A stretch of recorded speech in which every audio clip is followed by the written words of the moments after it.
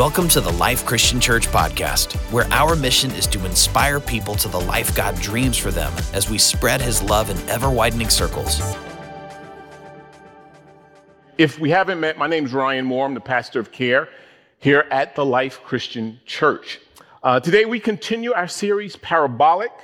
As a church, if you're joining us for the first time as a church, we've been going through certain parables in Scripture.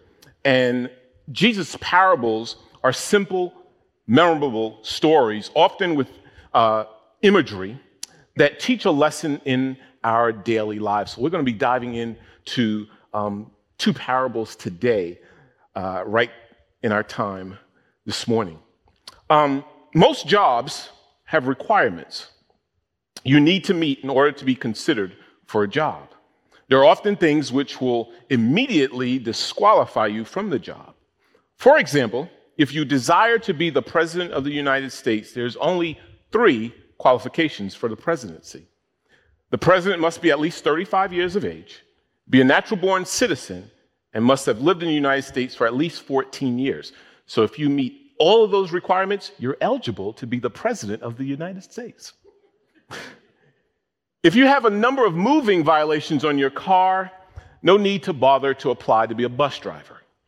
But in our text this morning, Luke chapter 14, verse 25 through 33, Jesus repeats a phrase 3 times in this passage, and it's the phrase, "cannot be my disciple."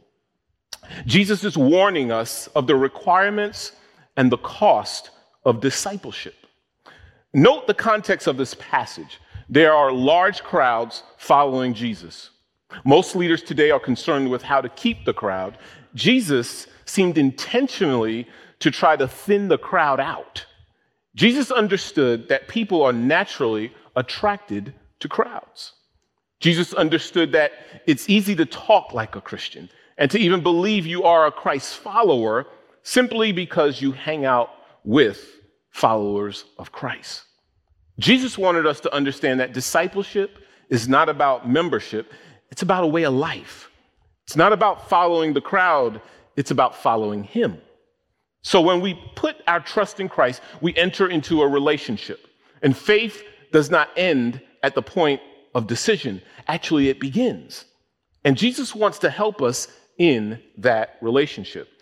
As we dive into Luke chapter 14 today, verses 25 through 33, I want to read those verses of Scripture. It says this: large crowds were traveling with Jesus, and turning to them, He said, "If anyone comes to me and does not hate father and mother, wife and children, brothers and sisters, yes, even their own life, such a person cannot be my disciple. And whoever does not carry their cross and follow me cannot be my disciple." Suppose one of you wants to build a tower. Won't you first sit down and estimate the cost to see if you have enough money to complete it? For if you lay the foundation and are not able to finish it, everyone who sees it will ridicule you. Saying this, person began to build and wasn't able to finish. Or suppose a king is about to go to war against another king. Won't he first sit down and consider whether he's able with 10,000 men to oppose the one coming against him with 20,000?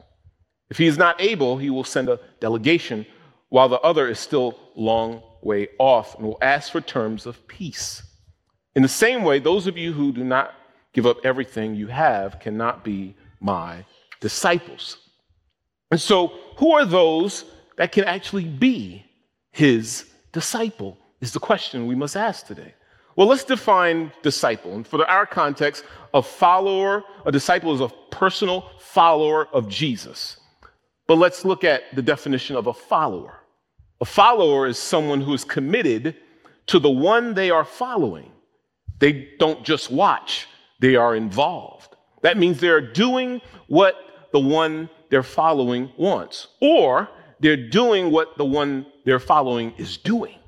So with this in mind, let's remember the setting of the life of Jesus. Jesus was popular. He was healing people. He was doing miracles. He was teaching with authority. He was showing himself to be wiser than the Pharisees. He was showing himself also to be compassionate. So when Jesus and his disciples went through these cities, the people followed. So in this section of Scripture, Jesus' parables of the man building a tower and the king planning to go to war in Luke highlight the cost of discipleship and advise careful planning before deciding to follow Jesus. So the question for us is, what does it cost to be a disciple of Jesus Christ? What does it cost to be a disciple of Jesus Christ? That might sound a bit strange. You probably think the invitation to follow Jesus is open and free for anyone who will accept it, and that's true to an extent. Whosoever will come to me and call on me and confess me as Lord will be saved, the scripture says. But a lot of people will follow Jesus for a while. A lot of people will be part of the church for a while until something happens, or it becomes inconvenient, or it becomes too costly. It's not about the large number of people who will follow after Christ for a while, but the smaller group who is committed to Christ long term. Which group are we? So in this passage, Luke wrote that Jesus saw a large crowd. You can just visualize this. There's a large crowd following, walking behind Jesus. They're hearing him have conversations, talk, and he took this opportunity to explain what a true disciple was. So at that point, scripture says in what? Verse 25, large crowds were traveling with Jesus, and he turns to them and he says, if anyone comes to me and does not hate father and mother, wife and children, brothers and sisters, yes, even their own life, such a person cannot be my disciple. And whoever does not carry their cross and follow me cannot be my disciple. Is Jesus really saying we should hate those who are nearest and dearest to us? Is Jesus saying I need to hate my mama? Is he really saying that Christians should despise and detest our spouses, our siblings, even ourselves? And doesn't the Bible say that elsewhere we should love other people and honor our parents? Well, properly understood, Jesus' words are radical, but not cruel. If we understand them rightly, his words are incredibly challenging, but not immoral. Jesus is using hyperbole here. What is hyperbole? Hyperbole is exaggerated statements or claims, not meant to be taken literally, but it gets the point across. We use hyperbole every day in our English language. We say such things as, I'm so hungry, I could eat a horse. Or, I've seen that movie 1,000 times. We probably saw it 5 times. But 1,000, it's reaching. Or we say, how much did that cost you? It cost me an arm and a leg. And we still have our arm and a leg on us, right? So you get the point. Because when Jesus uses this word hate here, he doesn't mean hate in the sense we do today. Hate here doesn't mean to actively dislike someone or something. Like other Jews of the day, Jesus is using the word hate to mean love less than something else. To hate something in this sense is merely to love it less than something else. So, for example, I could say, I hate lentil soup compared to cake. I would mean that even though I enjoy a bowl of lentil soup, I would prefer a slice of carrot cake. You get the point. Jesus is using the word hate to express priority and preference, not detesting and despising. So what Jesus is saying in verse 26 is that disciples of Christ should love him ahead of anyone and anything else, even more than we love our family, friends, or our very selves. Jesus is saying that Christians should give him their ultimate loyalty and love. He is saying that we should put him before our family, our career, our social life, ahead of anything that tries to claim the number one top spot in our lives. So this statement by Jesus begs the question for us, who is going to control our life? When we call Jesus Lord, it means that he is our absolute ruler. Many times, the strongest opposition that we will receive when it comes to our devotion and dedication to Christ will be from our family members, those who don't have that same devotion or dedication, or follow after him. You know how it is. You start serving in the church. You give your life to Christ. You get involved with ministry, a life group, a life team. You want to go on missions. You want to volunteer. And members of our family will say stuff like, why do you spend so much time at the church? Or you'll hear something like, why you don't hang out with us and go places that we used to go? Why do you give so much money to that church? Or you think you better than us because you have a relationship with God now? Probably heard it all. And so being Jesus' disciple means that our primary allegiance is to him. Last week, we had 20 people get baptized right here at TLCC. Yeah. And before they get baptized and get in the pool, we have a time where we ask, why are we getting baptized? What's the reason for being baptized? And I'll share with them one of the reasons why we get baptized is that we are publicly sharing with the world and those in the room at that time our allegiance to Christ. We're pledging our allegiance to Christ. And what we're saying there is no one and nothing can replace Jesus' supreme position in our lives. So the supreme love and loyalty to Christ can cause division, though, within a family and may seem as rejection or hate if the family does not share the same commitment that you do to Christ.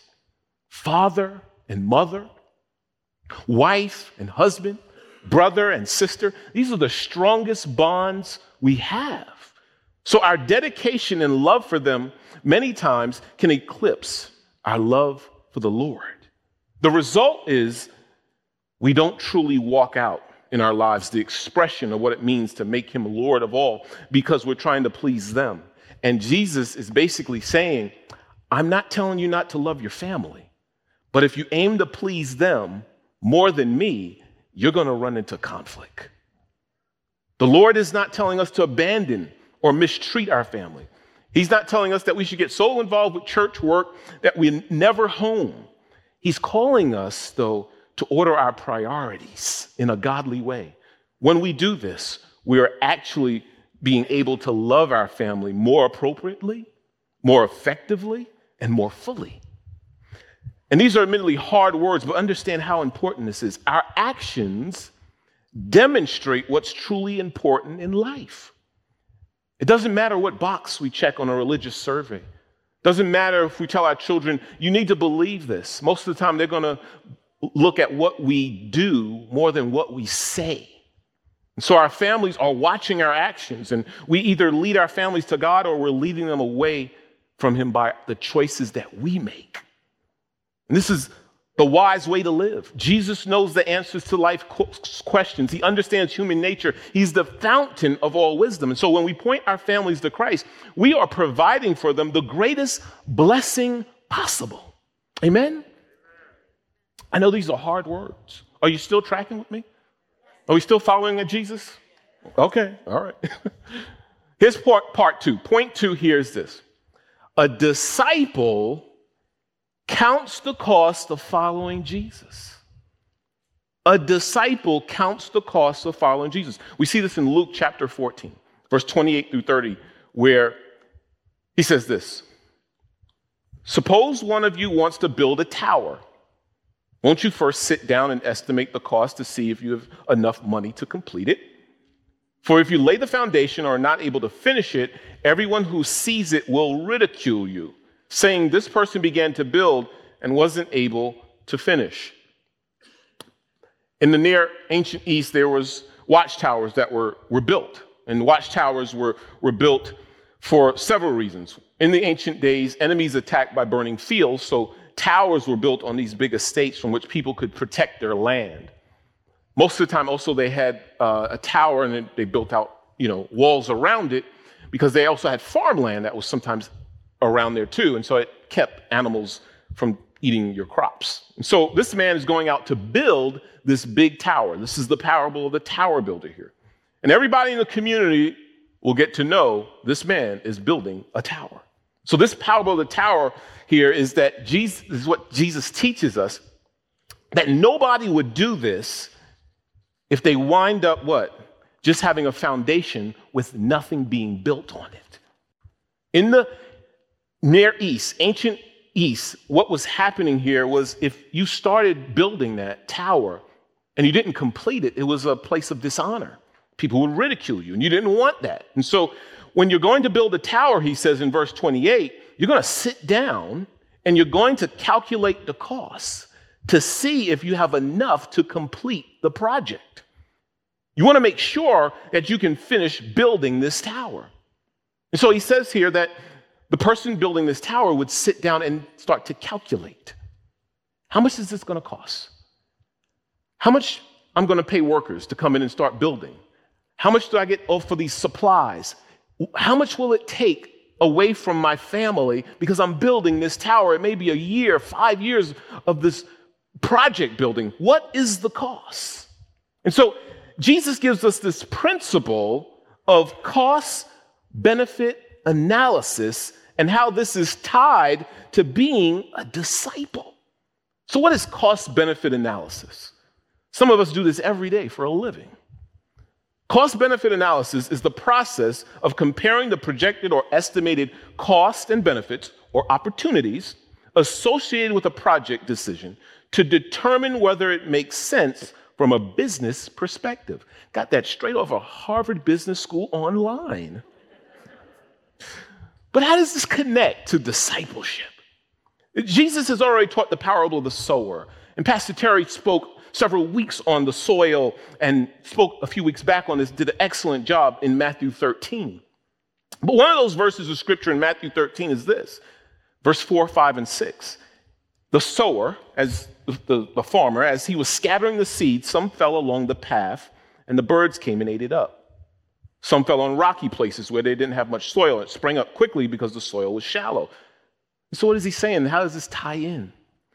Some began with great intentions following Jesus, but what happened? Other things came up. They lost interest. They stopped following.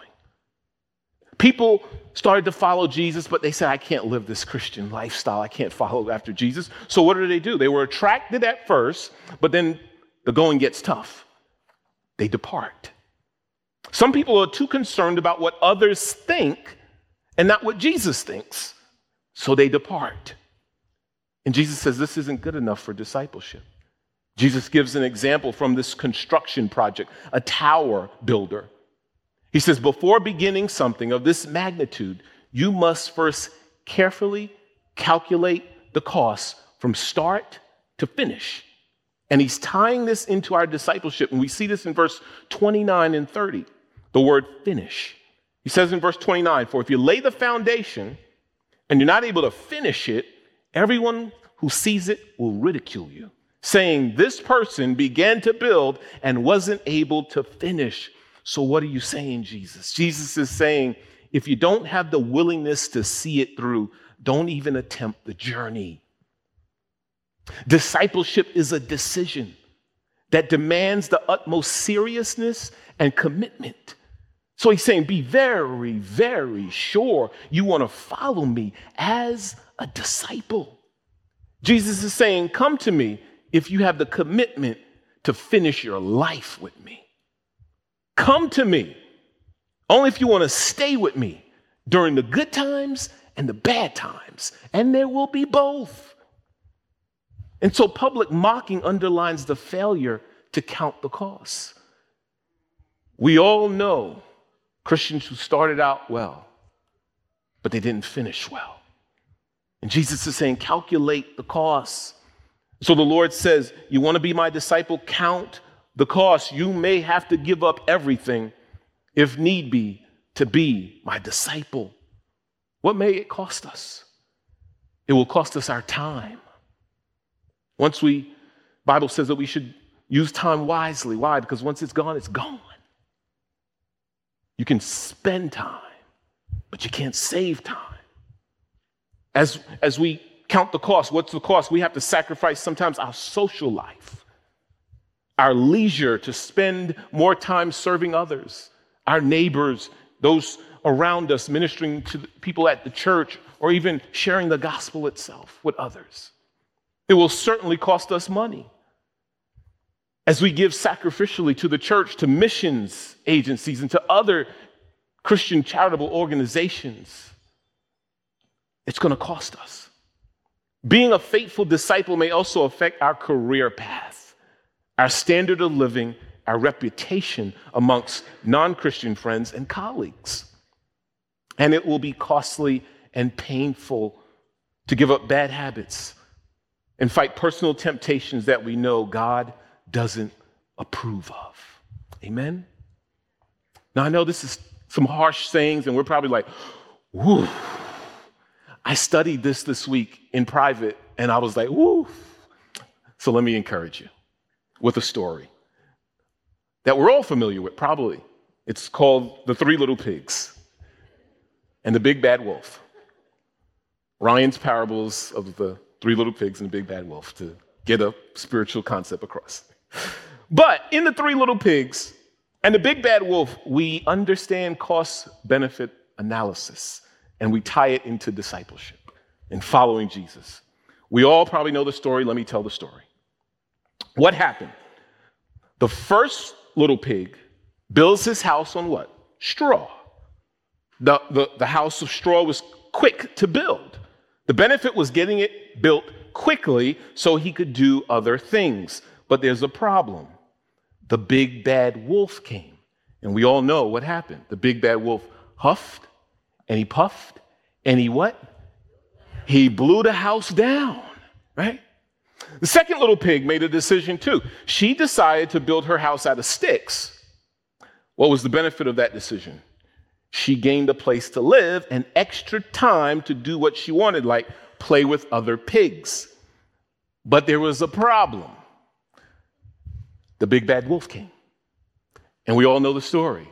The big bad wolf huffed and he puffed and he what? He blew the house down.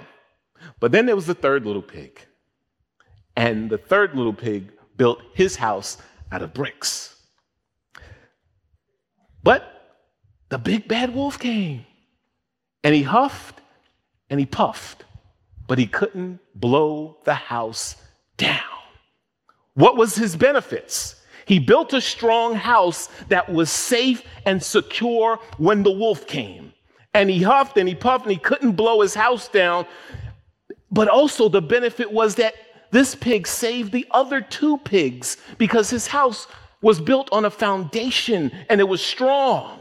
What was the cost? He probably had to pay more for the bricks than his friends had to pay for the straws and the sticks. What was the opportunity cost of building his house? He gave up the opportunity to go play with other pigs while he was building his house. I want you to know this, Christian. If you're following after Jesus, build your life on his foundation. It may cost us. And we have an enemy of our soul. He's our big bad wolf.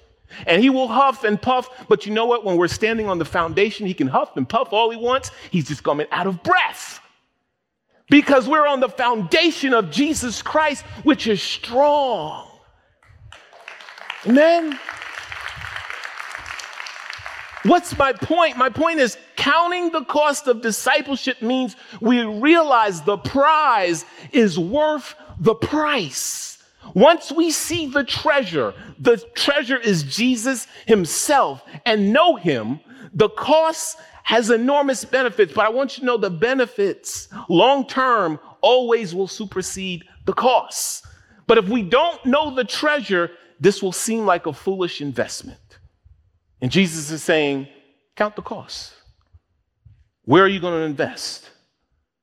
But what are some of the benefits then of discipleship? What are some of the benefits of following Jesus? Here we are. We have some. Disciples get to follow Jesus where he goes. The uncommitted can't go. When we're following after Jesus, we go places where he's going, but the uncommitted can't go there because they're not following him anymore.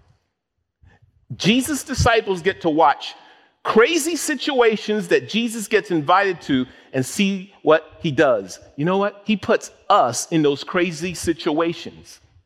And then what does he do?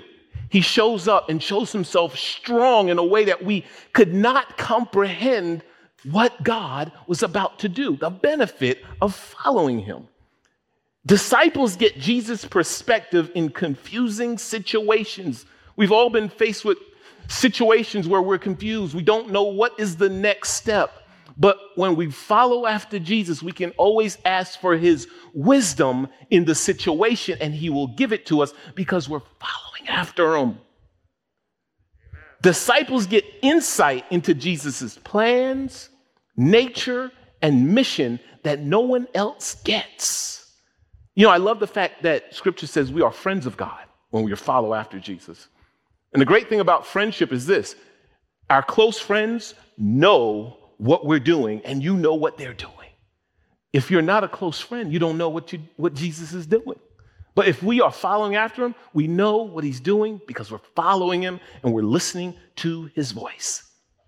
And disciples can be continually filled with the joy of the Holy Spirit and the power and the presence of the Spirit of God every day. As we discover this, Dallas Willard said this: we discover the obedient life is the abundant life. The obedient life is the abundant life. Amen. Let me give you my life illustration of counting the cost. So it's 2008, and I was living in New York City at the time. I was living in the Bronx, New York. And I was working for a credit union in Manhattan. And this credit union started to grow, and they were going to open up a new branch. And I was a supervisor in retail banking. And they came to me and said, this is the month of October, 2008. They said, we want to consider you for the branch manager position. That will be a huge bump in your raise, in your pay salary, and there's an end of year bonus. At the same time, the church that I was serving in New York City said, we want you to be our youth pastor. There's a salary. It's not a branch manager's salary, but it's a salary. And so I was in between. What should I do? Should I go and say, yeah, I accept that branch manager position and all the benefits that come with it and the big salary and the big bonus at the end of the year? I'm only 2 months away from it. Or do I go and serve God? And there was a situation there. I had to wrestle with it. But I understood this. Where was God calling me? What was his call on my life? What was I feeling passionate about? I was feeling passionate about serving God and serving young kids in New York City. And so I left a banking career that was about to start, and I followed after God's call for my life of serving him and serving youth. And I'll tell you this: the price was costly. It cost me money. But there's certain things you can't put a price on. You can't put dollars and cents on the lives of children and young people who came to Christ over the many years that I served there. And I love pastoring. It's my heart. And so when you're in a position like that, you have to what? You got to count the costs. And I'll say this: I believe, I've never calculated, but I believe God has paid me more in this position than in that position. Amen. Last point. A disciple surrenders all to Jesus. A disciple surrenders all to Jesus. We see this in Luke chapter 14, verse 31 through 33. It says this: or suppose a king is about to go to war against another king. Won't he first sit down and consider whether he's able with 10,000 men to oppose the one coming against him with 20,000? If he is not able, he will send a delegation while the other is still a long way off and will ask for terms of peace. In the same way, those of you who do not give up everything you have cannot be my disciple. I think this illustration is probably easier to understand. A king must seriously consider the odds before deciding to go to war with another nation. How many stories have we heard of a foolish leader who went to war with another nation and did not properly plan for it? Imagine going to war with another nation and the opposing side had twice as many fighting men as you had. Would you go to war with them, or would you pursue peaceful relations with them? I believe Jesus represents the king in this passage. Jesus came preaching the kingdom of God. King Jesus is willing to offer us complete peace, eternal life, but he expects our unconditional and complete surrender. We must consider the cost of being a disciple of Christ as well as not being a disciple of Christ. Just like this king who's going to war, should I fight him or should I say no? Let's have peace. Scripture tells us that we are all under God's wrath. We all sin and fall short, which is rebellion against God.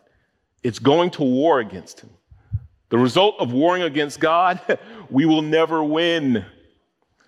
We're outnumbered. Therefore, we must pursue peace with God. In order to be at peace with God, we must what? Agree to his terms. Jesus is our peace. The Father has sent the Prince of Peace to make peace on our behalf. And the only terms of peace for us is to completely surrender to the King of Kings, Jesus Christ. We must count the cost of being Jesus' disciple. We must surrender all to him. We follow the one who loved this world so much, he went to the cross.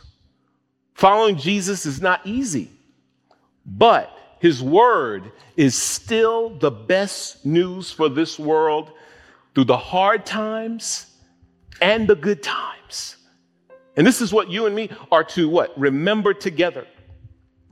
Discipleship is demanding, but discipleship is a delightful thing. And discipleship is intentional. Discipleship is a determined thing if you're going to follow him. So if you're going to follow him with all that you have and all that you are.